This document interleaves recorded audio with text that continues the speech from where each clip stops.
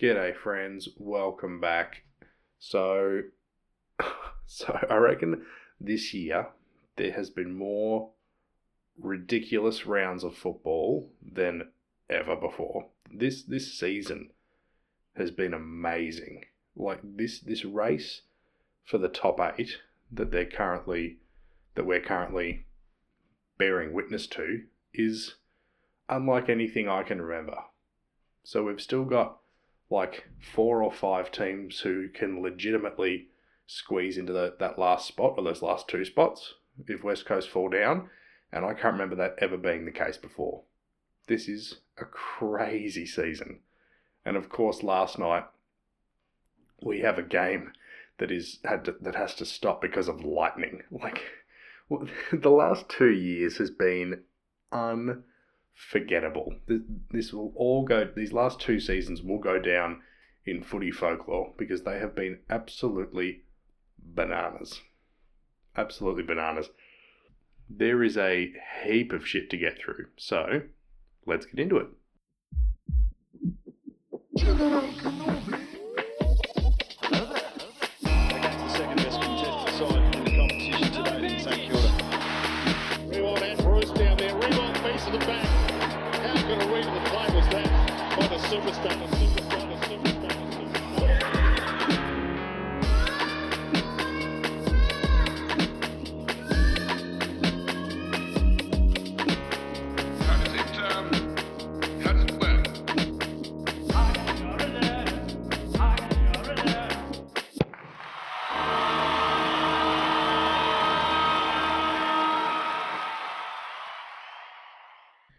So, the first of the impossible games, all the way back on Friday night. Now, going down the highway to Geelong is sucky enough already. Like, they pretty much never lose there, Geelong. It is one of the most fortressy fortresses in all of football. And, when you add in that the Giants were missing, 8 or 9 of their best team, basically half of their best side, you go, oh, Geelong are going to win quite comfortably here. This will be elementary for them. Giants probably be competitive, but they're not really any chance. And when Geelong start how they did, Kolodjasny of all people, right, kicking the first goal of the game and the first goal of his career, which I loved, by the way, in the first minute of the game. You're like, oh dear, Geelong are very, very much on top here. But then from then on, it was a complete, it was unbelievable. This is the best win of the season by a mile. The insurmountable odds that were stacked against the Giants, right? All the players they had out, Josh Kelly being a laid out right before the game, and then they come out and win the way that they did. I couldn't believe it. I could not believe it. They're playing with half a team, and they've beaten Geelong at the time were the most informed team in the comp. They were one of, if not the, flag favourite. They probably should still be, along with a couple of others. If I'm a Geelong supporter, I'm not too worried about this. It's good to have a little reality check right before the finals. It's not a terrible result. But yeah, it blew my mind, the way that the Giants played. And it wasn't any sort of genius, coaching method. They didn't do something really clever that Geelong didn't expect. They just outworked them and out-hunted them and outplayed them. It was just really simple, tough footy. And the way that the Giants have gone this year, they, much more than any of the other teams, deserve to be in the top 8. Those other teams that are sort of vying for those last couple of spots. The injuries that they've had, the form that they've had, yeah, they had the draw with North Melbourne and, they lost, I think they lost the game to Hawthorn and some other ones they shouldn't have, but, their average, the average level of performance for them has been much higher than Richmond and Essendon and St Kilda and Fremantle, these other teams. probably even more than West Coast, to tell you the truth. Like, the Giants haven't been blown off the park. Not that I can remember. Not by 100 points like West Coast have a couple of times. Like St Kilda have a couple of times. Like, they've been really, really good. And I actually think, given they've got that draw up their sleeve, so the extra 2 points, like, they could finish 7th. I really think they could. I think West Coast is still going to get in, but I think West Coast will finish 8th and the Giants will finish 7th. I think the Giants will beat Richmond this week. I can't remember who they've got the week after. I think it's a tough one. But yeah, if they can play like this with half of their team out, what are they going to be like with Kelly back in, with Hopper back in, with Hogan back in, Finlayson, Mumford, like all these, like, you know, Hill, Davis, all these players that they were missing. Yeah, some of those players are not going to be back next week, you know, but it cannot go underrated what they've done this year and what they did on Friday night. It was absolutely remarkable. It will be tainted somewhat if Toby Green does end up being suspended. He shouldn't be, purely because of precedent. The MRO and the tribunal this year haven't had a good year. They've had a really, really bad year in terms of adjudicating, you know, the different incidents that have gone on. Like the fact that Buddy Franklin is able to get off with ease because of precedent. A couple of weeks ago, the fact that Toby Green should get off again because of precedent, that they have a responsibility to nip some of these issues early in the season. They go soft on one thing early in the year, and they have to remain soft on it for the entire rest of the year because it's unfair to the players later on. It's not Franklin's fault that he got off. It's not Toby Green's fault that he's going to get off. It's the MRO's fault and the tribunal's fault. Well, actually, the MRO has been pretty consistent. You know, continually, you know, trying to suspend players, but then the tribunal gets them off, right? So there's the inconsistency between the two bodies that is causing the issues. And I think they need to start next year really, really firm. As soon as there is any kind of incident, whether it's a high fend off with an elbow, whether it's a blind throwing back of an elbow into someone's head, whether it's a sling tackle that, you know, is borderline, is it, you know, dangerous? They need to, whatever the first incident is, however it comes. They had Dangerfield at the start of this year and they suspended him. It was good. But then they just went soft from then on with the next, whatever it was, right? The start of next year, they have got to be 100% on everything, right? They need to, in the off season, you know, I don't know whether Michael Christian will stay on in his role. I don't know what the tribunal will look like next year. I don't know how it's all going to work. It's probably due for a shake-up. But whoever the people are whose job it is to do this stuff, they need to sit down and they need to put together a rubric of sorts around the players' heads. Duty of care, concussion, all of that. They need to decide, you know, whether it is outcome based or whether, you know, they need to decide whether it's a case by case thing. They need to decide whether there's going to be, you know, a scale of severity like we have now. Like all this head high contact stuff, the sling tackles, the whatevers, they need their own ruling system because it is a fucking different thing. Daniel Venables is 22 years old and he has to retire now because of concussion. He played in a grand final 3 years ago as a kid and now his career's over. That's not fair. That's so not fair. And so many players having to deal with this, you know, these concussion symptoms for years and years. Like we've had, you know, Venables is just another in a long list.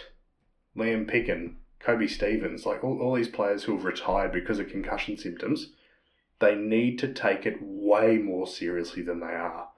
Listen to the way that David King talks about this concussion stuff. He is so hard on it. And that is how everyone should be. You know, some of these old footballers like, oh, it's a football act. It can't be a football act anymore. It just can't be. It's a shame.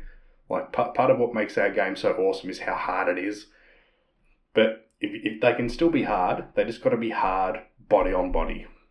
No more high elbows. No more sling tackles, right? Look at how, and I'll get to this later, but look at how the Essendon players reacted when Josh Bruce did his knee, right? They all got over to him, gave him a hug, pat on the back. Sorry, mate. Hope you're whatever they said. All these players have a shared experience. They can all sympathise with each other. Most of them, they all get on with each other, right? As soon as the siren sounds at the end of the game, they're all mates again, right? They don't want to give each other lifelong concussion symptoms, do they? So they need to start. It probably starts with the coaching. You know, in pre-season, even week to week, when they're teaching tackling, when they're teaching bumping, right? They need to start working really hard on protecting the opponent. And yes, accidents are going to happen. Accidents are going to happen, right? And that is probably why they should be looked at on a case-by-case basis. But even accidents, like what they did with the Mackay incident on Hunter Clark earlier in the year, rewind it by 10 seconds. Look at the decisions the player made in the lead-up, right? Did they take into account the potential for injury to the other player's head? Right? And obviously no legitimate player in the AFL is going to want to pull up and not go as hard as they can at the contest, right? They want to attack the footy, they want to tackle hard, that's fine. But, and the excuse that, they've got to make split-second decisions, blah, blah, blah. They make split-second decisions every second of the game. There's 17 other players around this contest. I need to snap this over my shoulder in a fraction of a second to get the goal here. I need to decide whether I'm going to try and mark this or whether I'm going to try and spoil it. They make decisions in a fraction of a second 1,000 times throughout a game. There is no reason they can't do the same about the safety of another player. It really, really has to be... It needs a complete overhaul. The way it's looked at, the way it's adjudicated, everything next year. I think it will, because there's enough talk about it now. And Venables retiring at 22 is a really good ambassador, a really good symbol of how... And like his was a legitimate complete accident. It was a marking contest, right? But, if that is what can happen in something as innocuous as a marking contest, what could a sling tackle do? What could the very point of someone's elbow do, right? It really needs to be seriously looked at. Anyway, right, moving onward, onto the more ridiculous results of the weekend on Saturday. Now, I said during the week that the game I was most interested in, the game I was most looking forward to this weekend was Carlton v Gold Coast. I said that there should be a WWE style match stipulation that the winning coach here gets a 12-month contract extension, because Stuart Dew and David Teague are the two coaches who look most likely to be out of a job next, right? And this game was going to tell us a lot about both of these teams, and it did. It was one of the better games of the round, and Gold Coast getting the win. I will say very proudly that I tipped Gold Coast to win, because I just had a feeling they were going to respond and that Carlton were not going to be able to continue to have good form. I don't think Carlton have won 2 games in a row this year. I'm pretty sure. I'm pretty sure since the bye, they've gone win, loss, win, loss, win, loss, win, loss, like something like that. They just... The Blues are a disaster. They really are. Like, there was a lot of expectation on them this year, which isn't really ever helpful for a team, especially, a team that's on the way up. But they should have done so much better. Finals now mathematically impossible. They were a long shot anyway, but now mathematically impossible. When you've got players like you got Harry Mackay at one end, Jacob Wiedering at the other, Walsh in the middle, you've got, the recruits you've brought in like Jack Martin and Zach Williams and Adam Saad, these good players, and you still just can't deliver. You've got all these high draft picks, Paddy Dow now getting a lot of games, all these players, and you just continue to be the epitome of mediocrity. And when they have a performance like this, where they were just not at all interested in working hard to win this game, you can see it in the footage. They were content on being average, very, very content, right? And it is 100%. This may get confusing, but stick with me. It is 100% the player's responsibility to improve that aspect, but it is also 100% the coach's responsibility to inspire that response in the players. It is the coach's job to bring it out of the players, but it is the players' job to actually, do their end, hold up their side of the bargain, right? I think David Teague will get to go around again next year, but I think he'll be gone by the bye. When it gets to the bye of 2022, that'll be 3 years that he's been coaching this team, and unless they're in the top 8 at that point in the year, he'll be gone. I think he is not hard enough on them, and it's pretty clear to me that he lacks that thing that the really good coaches have, that the players want to perform for, because he's got a really solid list. Carlton have a very good team on paper, but they are just so inconsistent. Oh, bit of wind out there. To play as well as they did against St Kilda, and then come up against Gold Coast, who had just been beaten by 100 points the week before, and just give nothing.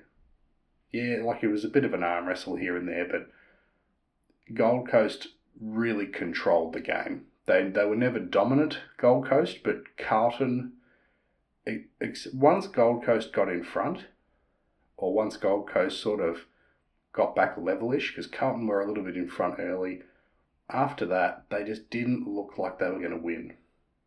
They didn't look competitive. They just looked insipid, really. And while we have seen that sticking with a coach can work, Nathan Buckley, Damien Hardwick, both were very, very close to losing their jobs, stuck with it, and then had a bit of success, a fair bit of success in Hardwick's case. I don't get that vibe at all from David Teague. He said last week that he's going to back himself in. I don't think he is confident, one, that he's going to keep his job, and two, I don't think he's confident in his own ability to lift this team up the ladder. I just don't see it in him. I think he could be a very good assistant coach somewhere, probably still at Carlton, maybe not, because he's got that connection there. He was a player there. He's very ingrained in the community, but yeah, I just don't see where they're going to improve. They can't keep bringing in these recruits because it's not working.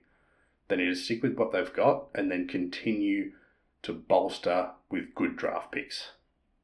So, maybe they look to trade out, one of these players that sort of, in their best team, but maybe, sort of between that 18th and 22nd best player, trade out a player like that, try and get a goodish pick.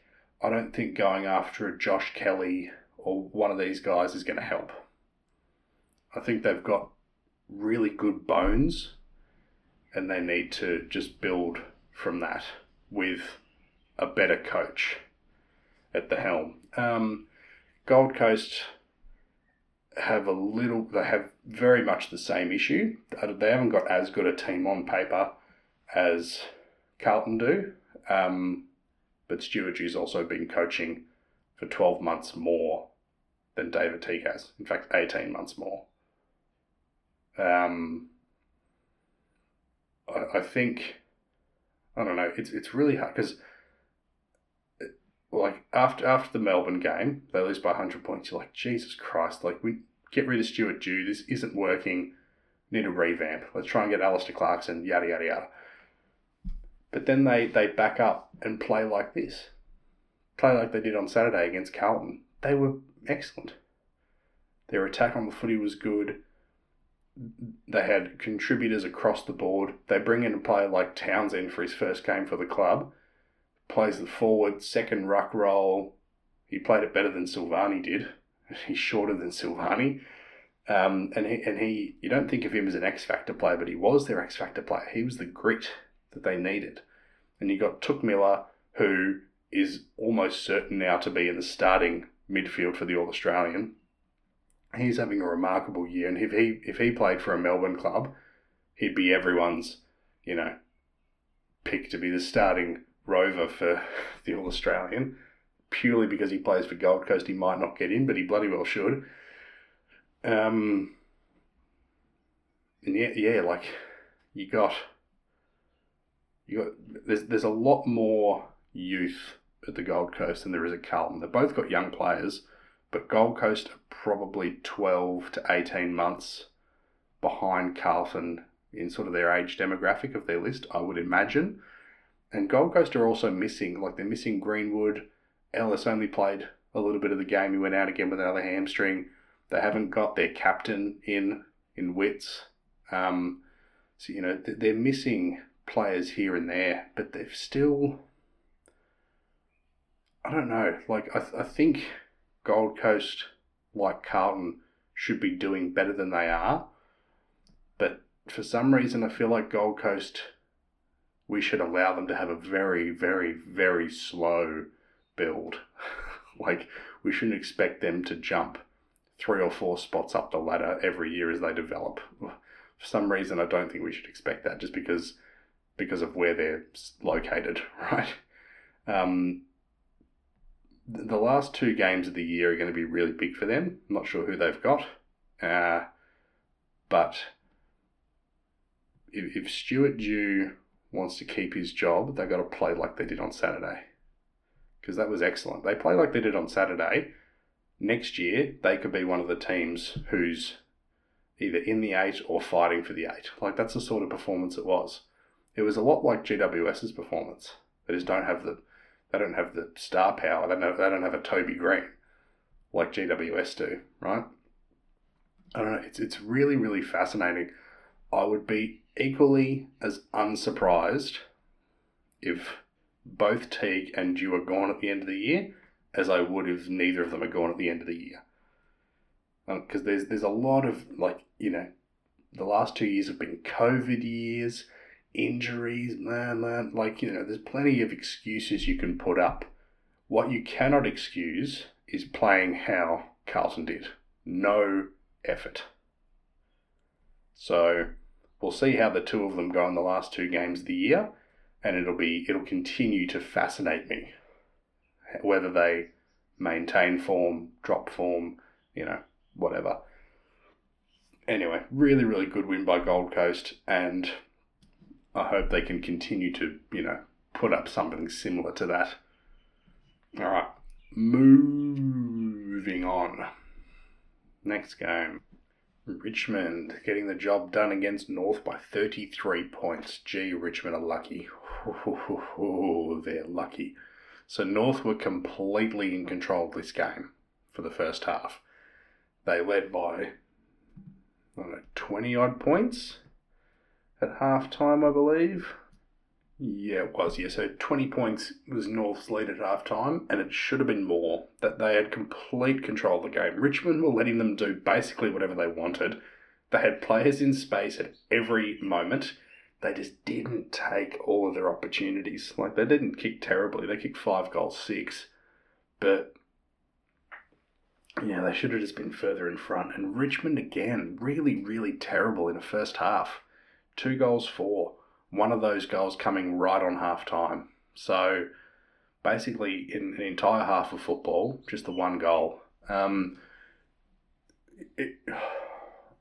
don't know. Richmond can still make the 8. I can't see it happening just by the way that they're only playing half a game at a time. Granted, the second half of this game was absolutely miraculous. Like 11 goals to 3 in the second half is pretty bloody good. And that's why they won by 5 goals in the end. That they just came out at half time and completely changed what they were doing, and North weren't at all prepared for it. They just went up about 5 gears and just completely blew them off the park. But it's been amazing how poor they have been since the bye, basically, especially in first halves. Like, so few goals kicked in first halves. And there's been some games, oh God, Bird, shut up. And there's been so many games where they haven't scored much at all for the entire game.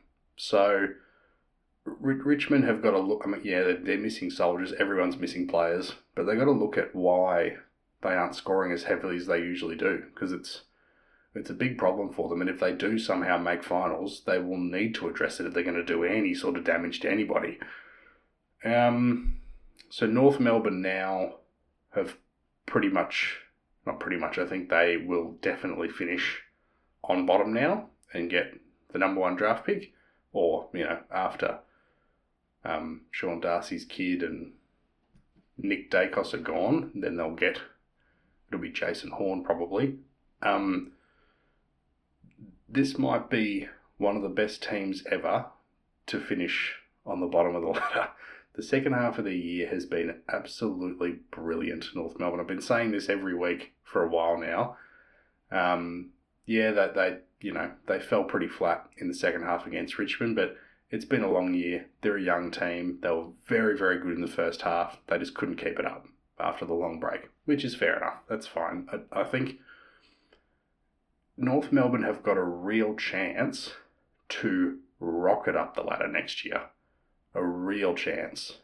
All these young-ish players that they've got, like Taron Thomas, LDU, Larkey, all these sort of 21-year-olds that they've got are going to be another year older.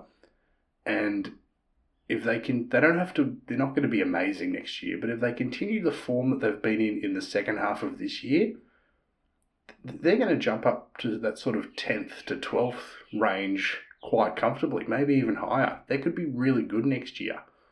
If Goldstein can stick around for another year, hopefully Cunnington can recover from the cancer issue that he's got.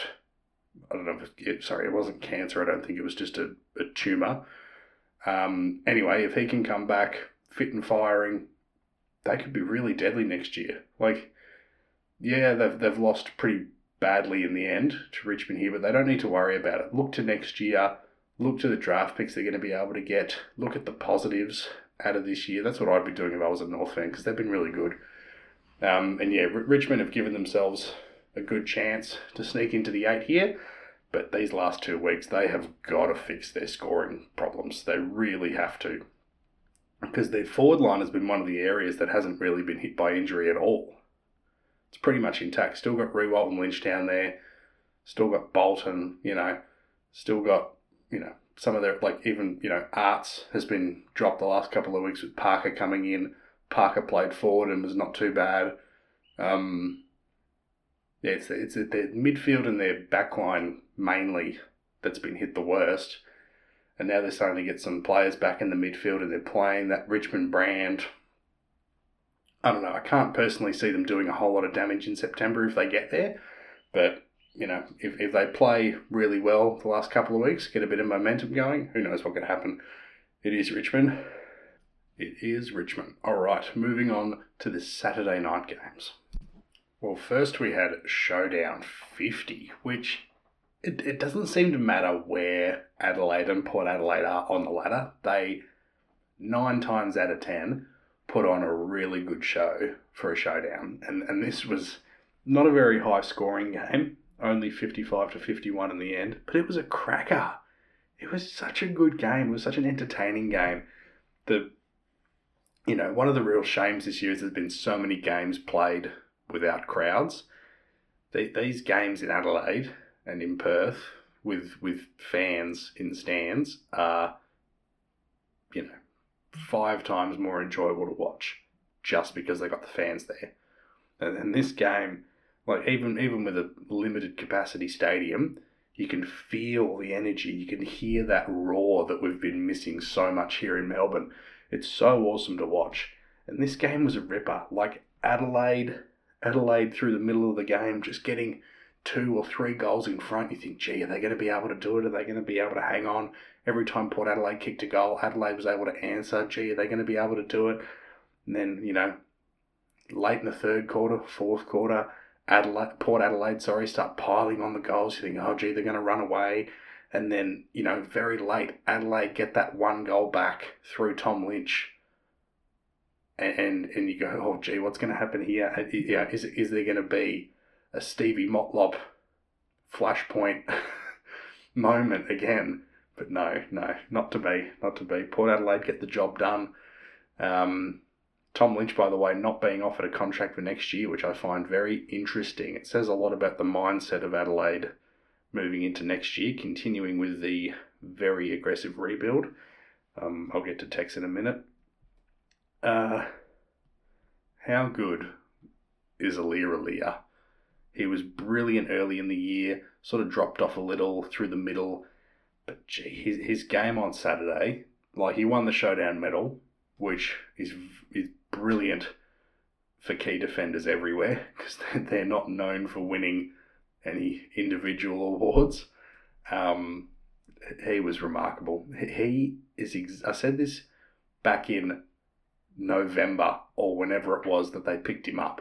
He is exactly what they needed.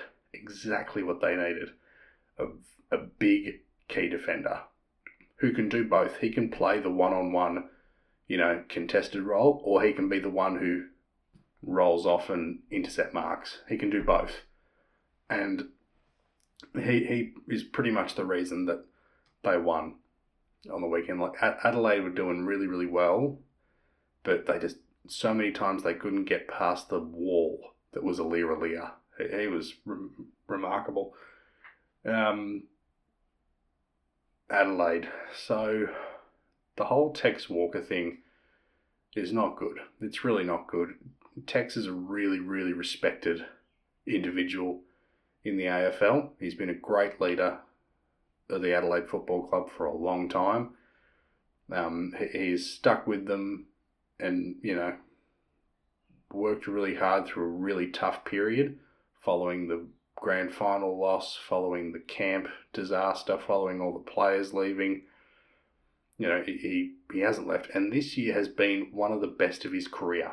He's equal second in the Coleman. By the way, Harry Mackay is just about to sign up the Coleman now because Bruce and Walker were the 2 who were in equal second, and neither of them are playing again this year. So you think Mackay is going to win it pretty comfortably now. But yeah, he was having such a good year.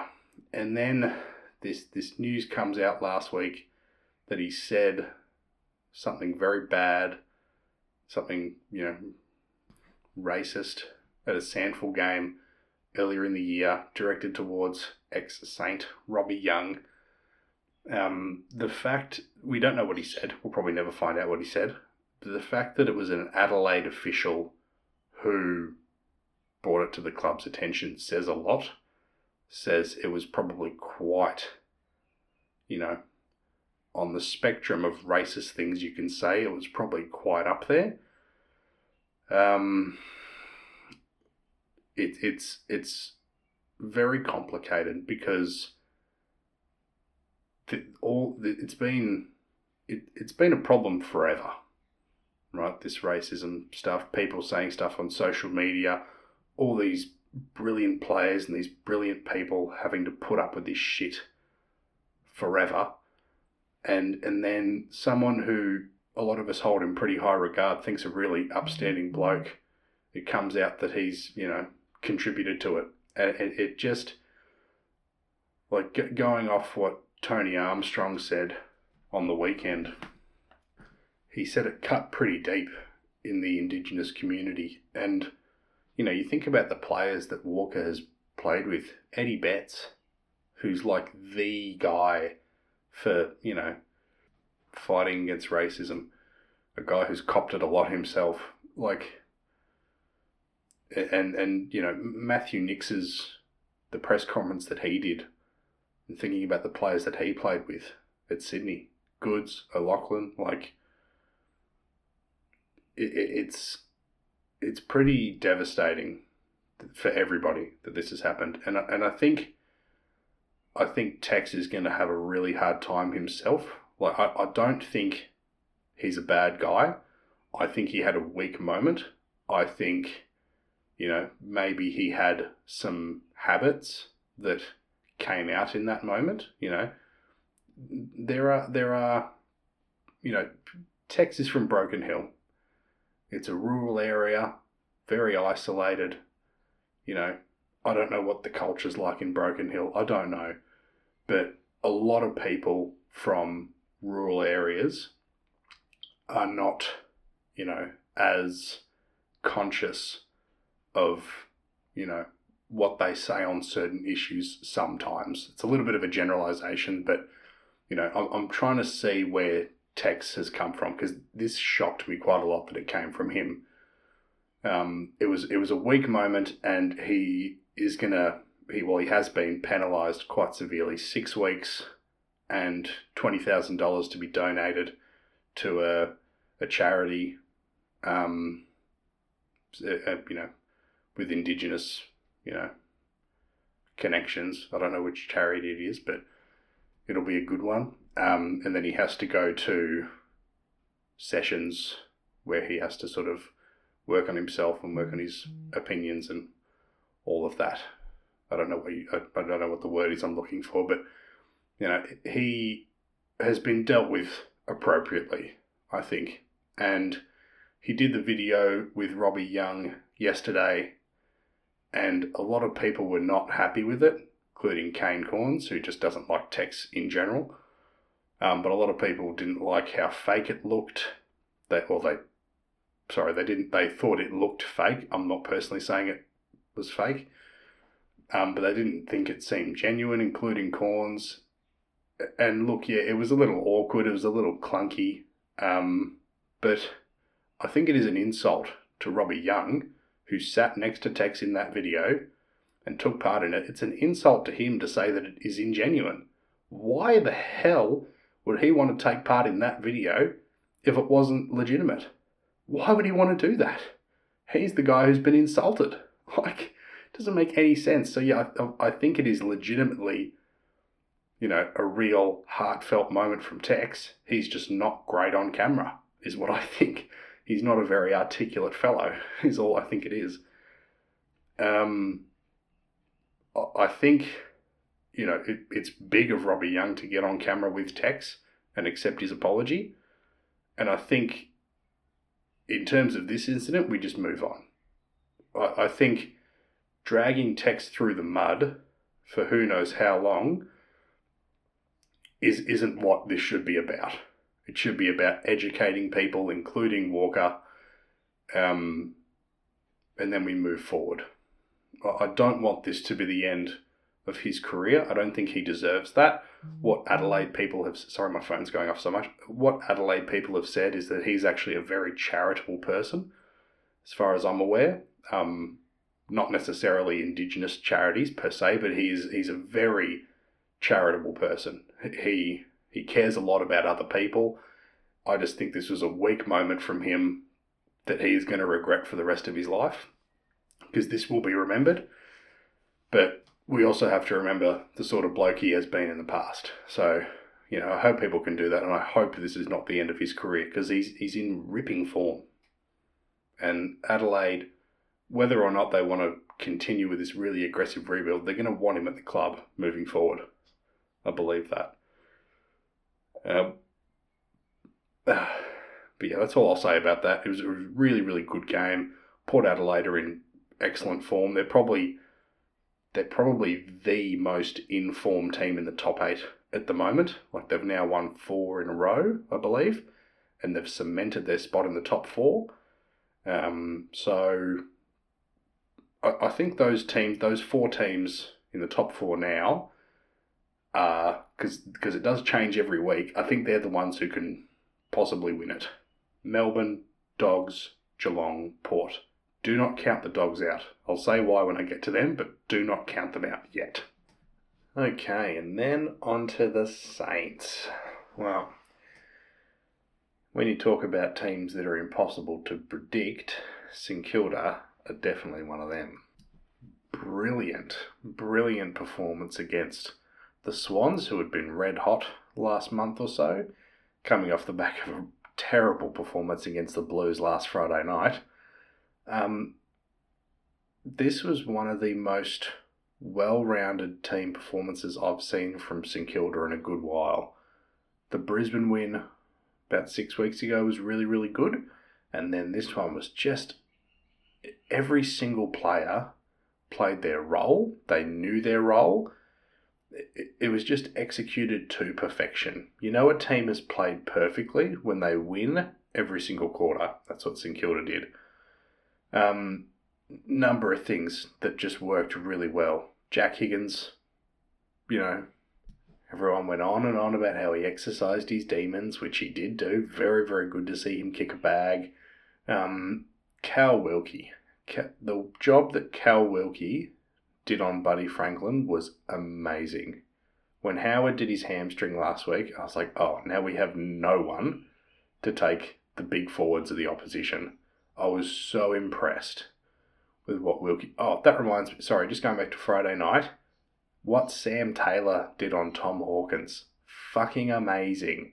Amazing job by Taylor. He will very soon be one of the best big men in the comp if he isn't already. I forgot to mention that.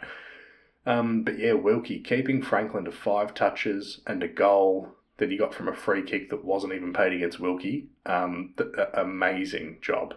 Really, really well done.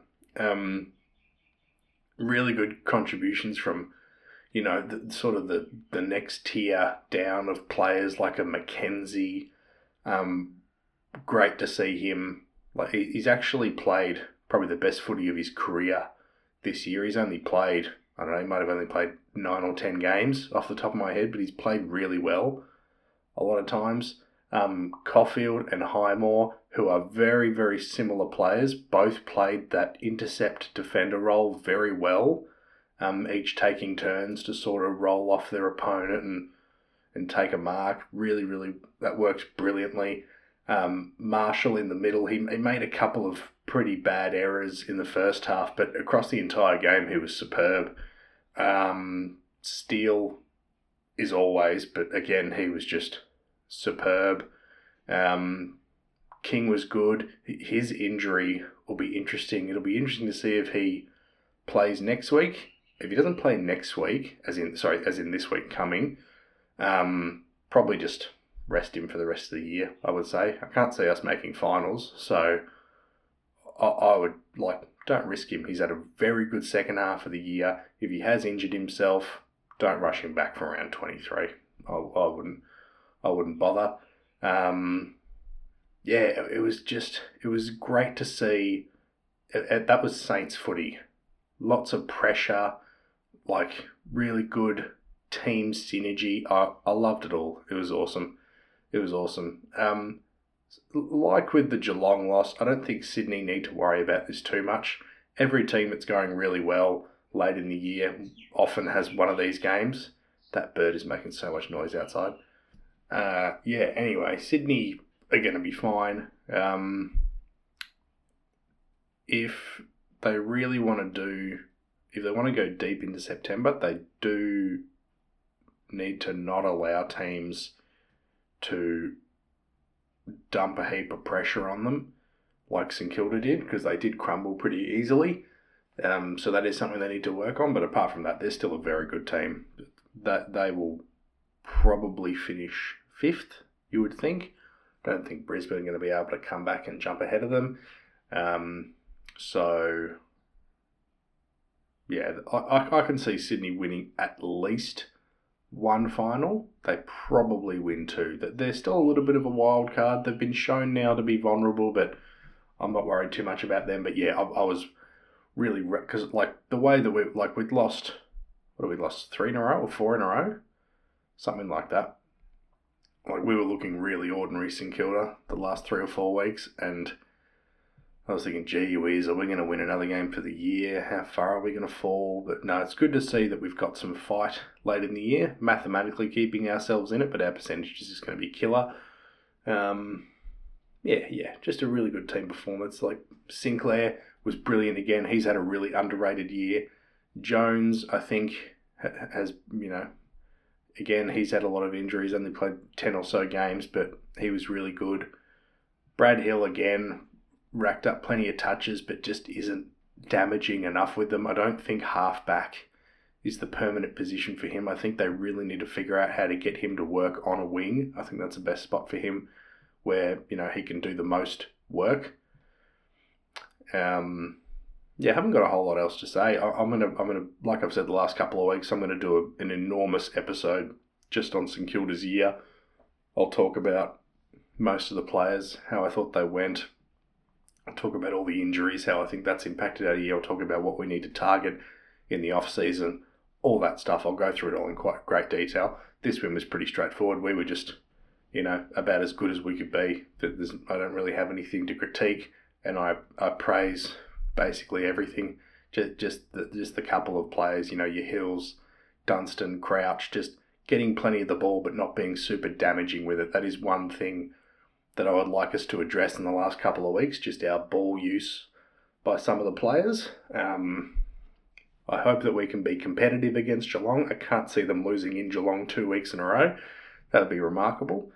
Hanbury is supposedly going to be back in the team this weekend. That'd be interesting. Don't know how I feel about that just yet, but I'm quite happy for them to give him a go. And then we got Fremantle in round 23. If somehow we're able to beat Geelong and Fremantle beat whoever they've got this week, suddenly that round 23 game becomes tantalising. But I can't see us beating Geelong, so it's probably not going to matter. All right, moving on to the Sunday games. And the games continued to be really, really interesting on Sunday. And first up was Hawthorn beating Collingwood, which was another game that I tipped. So suddenly, now that he's out of a job, Clarko is coaching the Wars off the place. It's kind of funny how well they've gone in the last couple of weeks, because now everyone who forced Clarko out the door is looking really, really silly. Because on paper, you look at their list and it's pretty ordinary, right? It's not the best. But now what he's like, beating Brisbane last week, and yeah, Collingwood aren't the best, but Collingwood have been playing pretty well. Even though I tipped Hawthorn, I did think that Collingwood were going to just have more energy than them. I just had a feeling though, just after Hawthorn last week, that they would win again.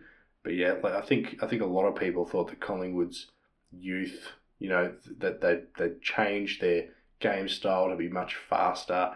And they did come with a bit of a rush in the second half, fought back a little bit, wrestled it back down to 3 goals after it being up around 40. Not 40 goals, 40 points. So yeah, they do have the ability to score quite well. Collingwood, this is actually a very entertaining game, pretty high scoring, very accurate. 15-7 to 12 goals 6 is a pretty good game in my book. But yeah, it is fascinating how Hawthorn have gone the last fortnight. Hawthorn are so interesting now. What's their off-season going to be like? Are a bunch of players going to part ways with the club because of what's going on with Clarko? Ben McAvoy everyone knows he was a big Clarko guy, and he led, as the captain, he led that group of players who were, opposing what was happening to Clarko.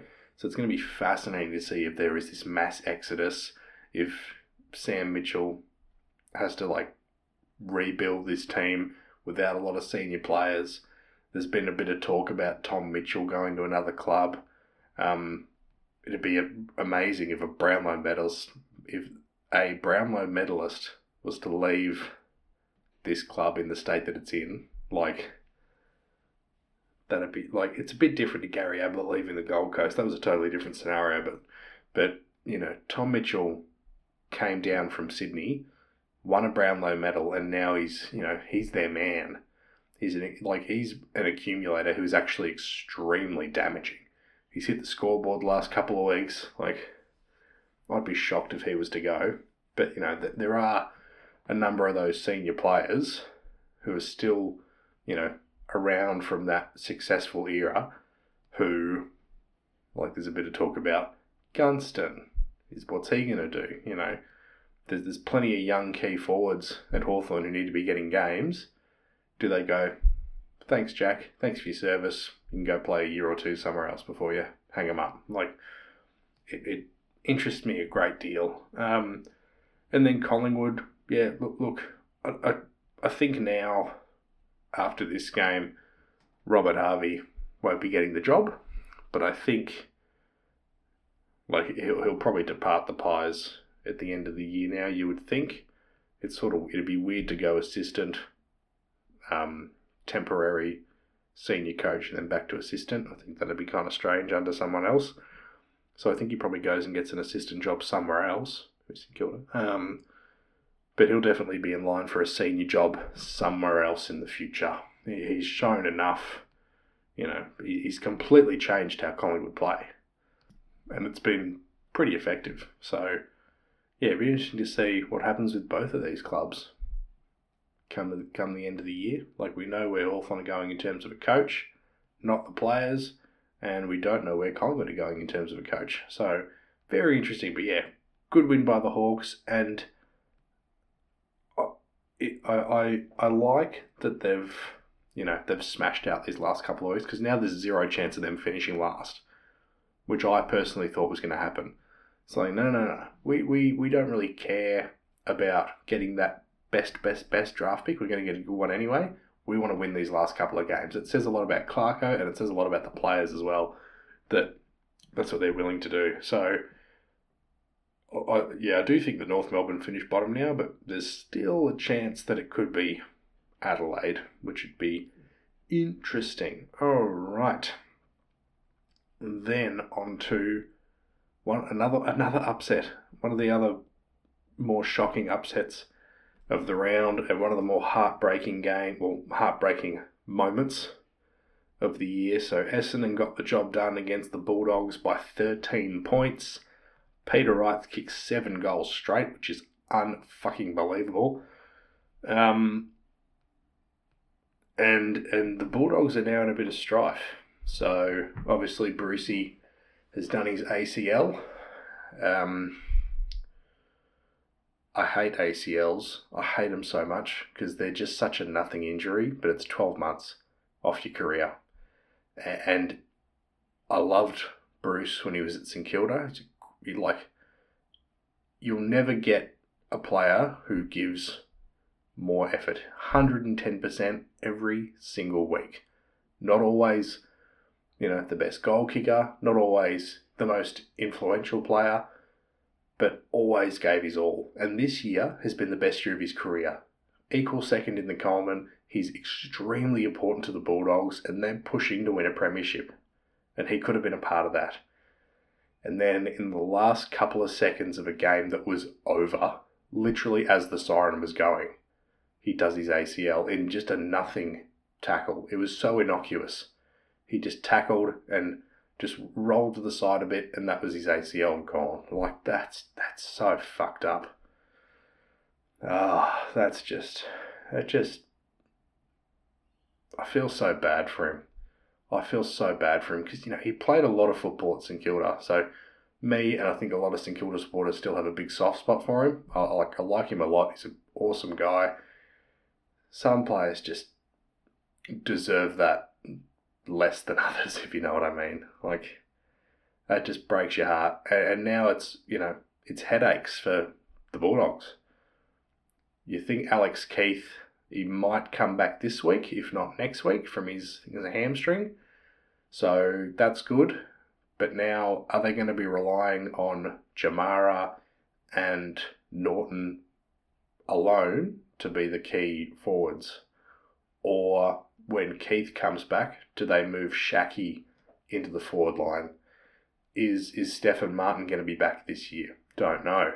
So everything else is going quite well for them, but now their key positions are at risk of exposing them in a finals environment. It'll be really, really interesting to see how they go. I still think they can definitely get to a grand final. Not saying they will. Porter in very good form. Geelong is still in pretty good form, and Melbourne are still in very good form. So those other teams in the top four are they're gonna be really on come September. So the Dogs are gonna have to be on as well. But yeah, they're gonna have to be a little bit more on than everyone else, because even English, he's doing okay in the ruck, but they brought Stefan Martin to the club for a reason. It's because English isn't quite there. Very good around the ground, but he doesn't give them supremacy in the middle like Martin does. It's very much like Marshall and Ryder. Very different, both good ruckmen, very different kinds of ruckmen. So yeah, it'll be interesting to see what the Dogs do. Like, Luke Beveridge is one of the most creative coaches going around, and whatever he does, I'm certain it's going to work. Because they've still got, even their smaller forwards kind of play big. Like Cody Waitman, it's a lot to ask of him to become that next, big goal kicker. But he's a small forward who plays like a tall forward. He's a bit Toby Green-like. Even Mitch Wallace, he's sort of a medium forward when he's down there, but he's got that big body. So, is it going to be Jamara, Norton, and one of these sort of smaller types who plays a little bit larger than they are? Don't know, but yeah, I feel so bad for Brucey. I hope that the Bulldogs do very well next year and he can be back for the 2022 final series. That'd be really good. This is Essendon's best win for the year, I would say. They've been a little wishy-washy. They've been one of those teams who's had the top 8 at their fingertips and then just not been able to hold on to it. And they're still not in the 8 at the moment. But they could get there. If they have a good fortnight, they could get there, definitely. They've just been a little bit inconsistent the last month or so. But yeah, this was brilliant. And it does help when your big man up forward kicks 7 goals straight. Some of those goals he kicked were like from a long way out and not on an easy angle. Just beautiful. Like, you love seeing a goal kicked from 50 metres out on a 45-degree angle just sail through. It goes as high in the air as it does far across the ground. Like, it's just a beautiful thing. And he did it, perfectly. 7 goals straight. You don't see that very often. So, yeah, well done to Meter Peter.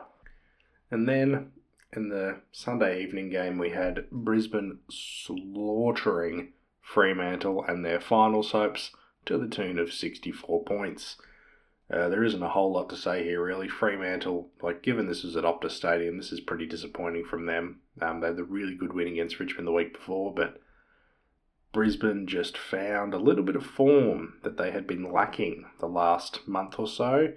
Dane Zorko played one of those games where he brought his own footy, 34 touches, 17 contested possessions and a goal, 10 tackles, a little bit freaky from the little fella. But yeah, Brisbane just, they went over there, they're like, right, we've been, off our game. Let's absolutely mince this team that is trying to make finals. And that is exactly what they did. And Fremantle, I don't know, that they did this was a couple of weeks ago against, more than a couple, might have been 3 weeks ago, against Geelong. Like, it was at Optus Stadium. They had a chance to really, like Essendon have, like St Kilda have, really grab a spot in the top 8. Really cement themselves as a legitimate team this year. And they just fell flat on their face. That was on Friday night 2 or 3 weeks ago, that Geelong game. And they've done the same thing here. Just, they do actually have quite a young team still, Fremantle, so it makes sense that they're going to get tired. They've still got plenty of youth. You guys like Tracy and Henry, Meek was in the team, Crowden, even your Brayshaws and your Cheras, they're not very young, but they're on the young side, and it's a long year. It's longer than what last year was. They're coming off, every team had a shorter preseason than usual, so, it's not, inexcusable for a younger team to have a pretty rough game late in the year, and that's what this was. So, yeah, look, it happens. Brisbane, this will be awesome for their confidence. I don't know how much. Yeah, they're 2 games behind Port Adelaide now, so they're not going to get back into the top 4. The question will be, they're actually 5th now, and Sydney is 6th again because of that big percentage boost they got. So, yes, their percentage will come into it as to whether they finish above or below Sydney. That's pretty interesting. There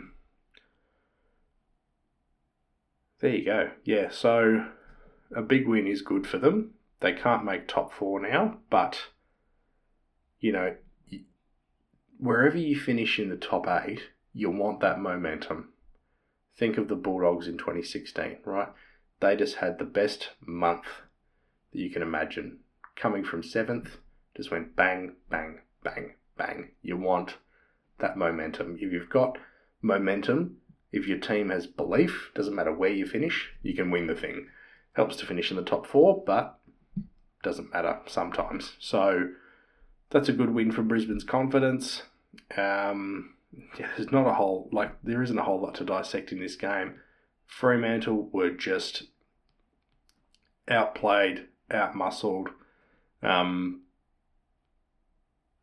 but by just a much more skilled Brisbane outfit. You look at Brisbane's best players, Zorko, Lyons, McCluggage, even McInerney was very good, kicked a couple of goals. It was their engine room that was really dominant against, compare it to Fremantle, Brayshaw, Chera, Darcy, much younger, still good players, but much younger. So if you're a Freo supporter, I'd be looking to next year. Don't be too heartbroken. You're going to come good. It's just going to take another 12 months, I'd say. And then we come to last night.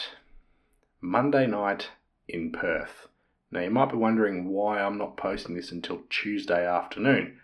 Well, because last time there was a Monday night game in Perth, I fell asleep while I was recording. And if you listen to that, you know what a disaster it was. So, yeah, I'm recording today, just, off a good night's sleep. This was a really, really odd game. So, pretty good in the, good contest in the first half. Then Melbourne come out after halftime and absolutely blow West Coast away out to a 30-point margin. Come out in the third quarter and lightning strikes and they have to stop the game. So, there's been games throughout history that have stopped for various reasons. There was the lights that went out at Waverley. But yeah, this was a strange one. And when it happened and no one knew what the rules were, everyone was like, oh, what's going to happen? Who's going to get the points? Are we going to keep playing? Oh, what's happening? Everyone was panicking. But it turns out that the rule is if a game is stopped due to lightning and it is in the second half and they are unable to resume within an hour, the team who is in front gets the 4 points. And look, in this game, it wouldn't have really mattered. Melbourne won anyway. They were a long way in front.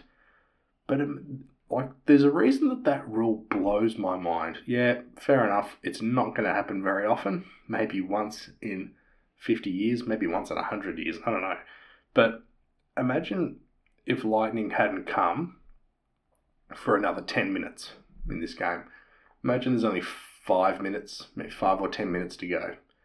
And imagine the margin's a little bit smaller. Imagine it's only a 2-goal margin. Say there's 7 minutes to go, 2 goals the difference. Lightning comes and they can't resume.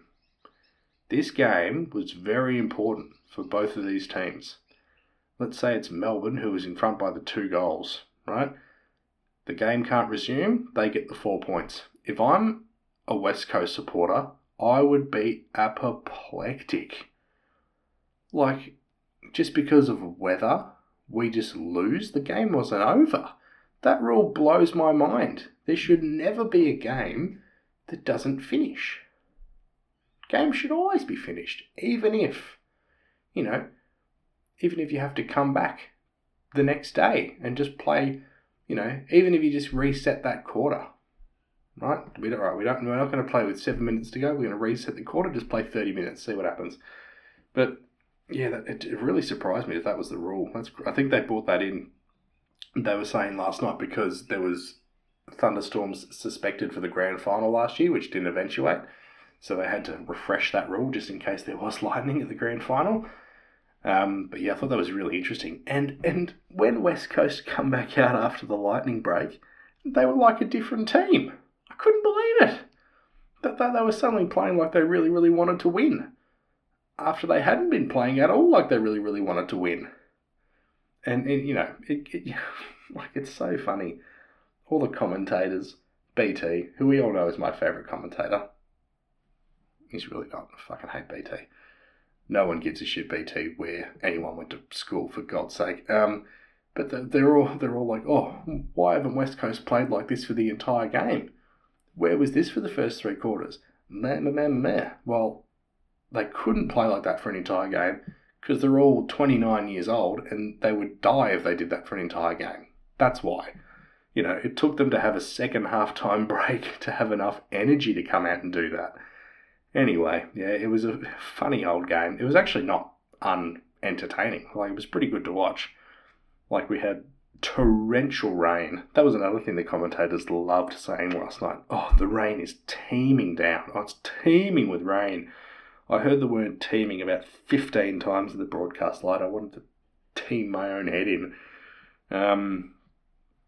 But yeah, it was not a bad game. Melbourne started strong. West Coast came back. West Coast showed why they are not a bad team, but they also showed why they are a bad team. If West Coast can hang on to a spot in the top 8, it's hard to see them not just making up the numbers. But if the finals if they are exclusively held at Optus Stadium and Fremantle, if West Coast are involved, I would be very, very nervous if I had to play them. If I'm Brisbane, who finish 5th, West Coast finish 8th, and I have to play them at Optus Stadium, I would be a little bit worried. I'd be very worried. I'd much rather play them at a neutral venue in the middle of the West Australian desert somewhere than at Optus Stadium, seriously. But yeah, it was a funny old game last night. Really, really funny game. Ben Brown seems to have, finally arrived as the full forward messiah that Melbourne have been waiting for him to be. He's been good the last few weeks, but he was very good in very rough conditions for a key forward last night. So it's hard to see Sam Wiedemann getting back into the team during finals unless there is an injury. Tom McDonald was a laid out, but apparently he'll be right for next week. Luke Jackson looks more and more likely to win the Rising Star. A lot of people are saying Tom Green's going to win it, but I don't know. There's something about a 19-year-old 2-metre tall ruckman who plays like a midfielder just gets me very excited. So I think he might be the one who wins it. Played very well against his childhood hero, Nick Naitanui, being a WA boy. But yeah, good performance from Melbourne to find just to get back into a little bit of form. I think, yes, at times in the second half of the year they have struggled to score heavily, and they still haven't, except for last week, they still haven't really, found scoring a lot easy, but one thing about finals, you don't see high scoring very often. You really don't. It's all about defense. It's all about defense. So I think Melbourne are as likely as anyone to win the premiership this year. Now, following the Bruce injury, depends on a few things. I think the grand final currently, so 2 weeks to go in the home and away season, I think the grand final is most likely going to be Melbourne-Geelong, but I could also see Port Adelaide getting in there if they can maintain their current form. The Bulldogs, I think it's just going to be a little bit too hard. If they do end up having to rely on Jamari Ugle-Hagan and, Cody Waitman to kick a lot of their goals, it's a lot to ask. It's a lot to ask for, first-year player or second-year player in Waitman to carry you in a final series, but we'll wait and see. This has been one of the best seasons I can remember. We've still got 2 weeks to go, and there are 2 spots up for grabs in the top 8. It is so exciting to see who's going to take them, especially when I'm pretty sure it's not going to be St Kilda, so I can relax a little bit. All right, thanks heaps for listening, guys. Remember to like and subscribe to the podcast. Follow me on Instagram at timespent_podcast.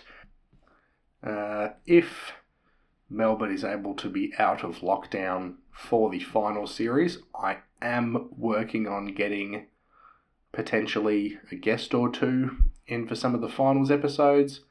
People who are from, who've been involved at AFL level in different roles. So that's exciting. That's if we can have people at our house. It's not looking likely. As I've said before, wherever you are in the world, whether you're in lockdown or not, whether you're in quarantine, whatever, hope you're doing good. And thanks for listening. I will catch you next time. Bye.